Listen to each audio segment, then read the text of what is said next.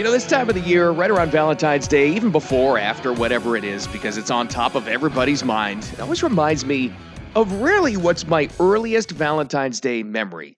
You know, when you're a little kid, you don't have any money, you're trying to figure out what Valentine's Day is all about, why is there so much hype, and really the only Valentine you have in your life, unless it's another little kid in your classroom, is probably somebody in your family, your mom, your dad.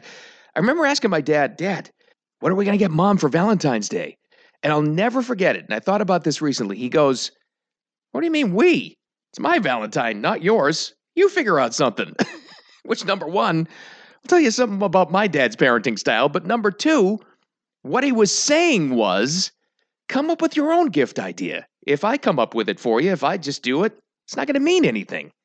And that's what we're talking about now. How do you turn Valentine's Day, which we're all surrounded by, into something that actually matters for somebody else or yourself? Thanks for finding the Cool Dad Rules. My name is Bill Adams. Thanks for finding the podcast, downloading, subscribing, and finding us online and social media as well. Now, there's something really weird going on here. Let's start with this. Valentine's Day, no matter what you think of it, is huge. Yes, it's a Hallmark holiday, as they say. It's a big retail thing. It's kind of conjured up and concocted, forcing people to spend maybe what they don't want to. Other people may love it. Who the heck knows? I know this, though, for a fact. This just came out from the National Retail Federation, okay? We're spending more on Valentine's Day as a country than ever before in history. You ready for this? They're expecting us, regular consumers, to shell out nearly $26 billion this holiday this year. $26 billion with a B dollars on Valentine's Day stuff. You know, the typical flowers, cards, candy, restaurants, other gifts for other people, whatever it is. It's also $20 more than last year's average, and the average comes out to about $193 per person. It's a lot of money for anybody, and as a nation, how much we're spending on this. Okay, so that's a lot of money spent. We all feel like we're forced into something, right? Well, explain this to me. 6% of Americans this year, and that's a low percentage, but it's a massive amount of people, say they absolutely hate Valentine's Day. 5% of them think it's the most depressing day of the year. And yet we're spending all that money. You know what that tells me? There's a lot of people going out, making Valentine's Day plans, doing it. They feel like they're forced to, and they hate doing it because they feel like they were forced into it. And they also feel like they can only lose, right? It's just a losing proposition. You don't get something for your significant other or your Valentine, you're going to be in trouble. But you're also not too happy about actually going ahead and doing it. So it's a no-win. So where do we stand with this? And I'm going to give you full disclosure, I'm going to be completely honest. I am incredibly lucky. My Valentine, that would be my wife, is awesome about this stuff. Now, when you're first dating, of course, you want to go all out. You're trying to impress somebody, you go all of this and that.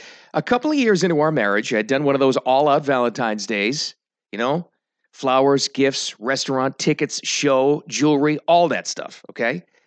And she said to me, and this is just a couple of years into being married, when it really counts. And she said, look, I love it. Thank you so much. But you realize this is like our money. You don't have to go this overboard. You already got me. I'm your Valentine. It's cool. You don't have to.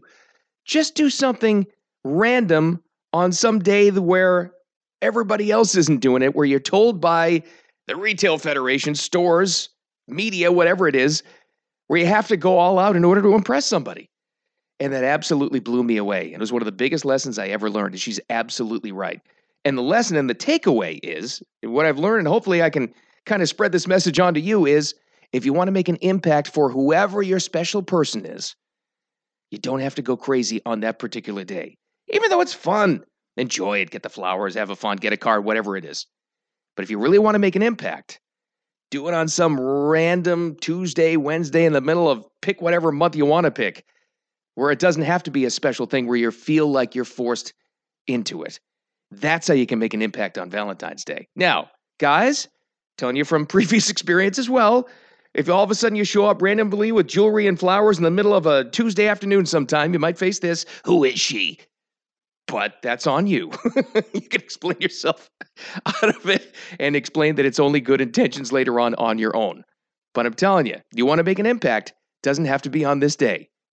Here's the other thing that has been taught to me by this whole experience of being a dad and a husband and all that stuff has taught me about this particular day, which is about really gift giving in general, taught to me by my very own daughters. So, some of you have young kids, some older out of the house already. Mine are, pretty recently in the dating world or recently, and you want to kind of catch up on them. It's all part of the communication process. You want to find out what's going on in their lives. So Valentine's Day rolls around a couple of years ago, and I start to ask, hey, what's going on with so-and-so? What are your plans? What are you doing? Both of them, I don't know. I don't really need anything. I'm not expecting anything. In fact, one of my daughters said I might get something for myself. I tell you, it's one of the proudest moments I ever had as a parent, because really, what are they getting at? This is what it told me. Even at a young age, late teens, early 20s, they were at a stage where they were self-confident enough to be able to say, I'm not really looking for validation. I don't need anything. It would be awesome to get something, but I don't really need it. I'm certainly not going to be depressed over it if whoever I'm dating, whatever it is at this stage of the game, doesn't go all out. And I said, you know what? We did something right. That is awesome. Why should we look for validation about ourselves that's all completely dependent on the amount and the kinds and the extravagant gifts that somebody else gives us? It's nice. It's always nice to do it, but to judge on that? Now, don't get me wrong.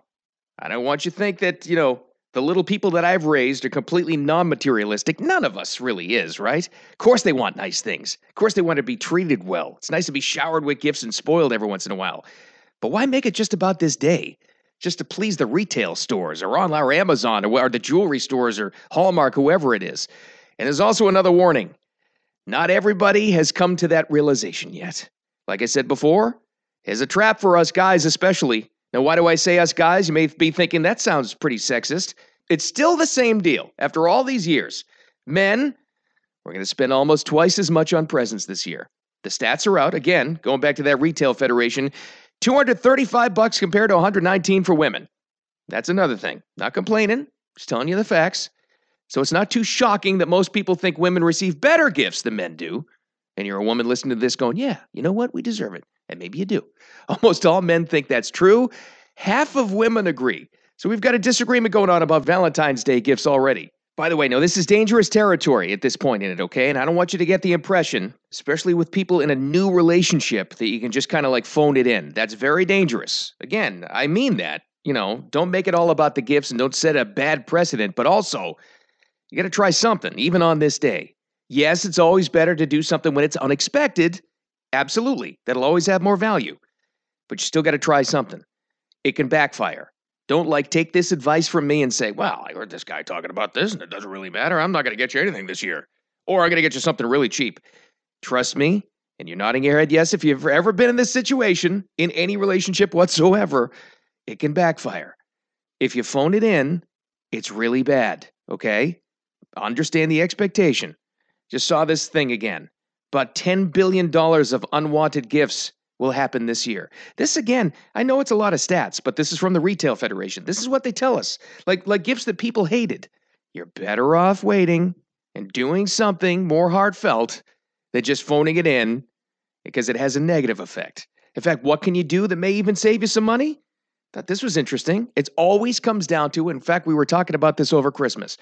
It always comes down to heartfelt things. And always, year after year, no matter what holiday you're talking about, experiential gifts are the way to go always. In fact, may not always break the bank for you either. Things you can do, time together, experiences you can have, things you can do outside when you can, if you can. Things you can do together with, what's the bottom line? We always hear about quality time.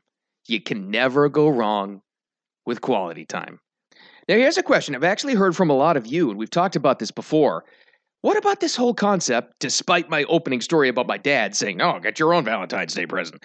Is it actually a good idea with the kids? What are you going to do? If you're a parent who has young ones, they don't have any money, they can't drive, they don't really have too many ideas on their own. Can you get a Valentine's Day for them to give to mom, sister, cousins, aunt, whoever, teacher, whoever it is, classmates, whatever? I think it's a great idea, actually. Again, don't set too high of an expectation, but it's an awesome idea to get them into the idea of gift giving and a great chance to get them to be creative about it, too. It's like one of those deals as a parent, we kind of guide the kid into suggesting what they could do without spending a lot of money, maybe making something, getting creative.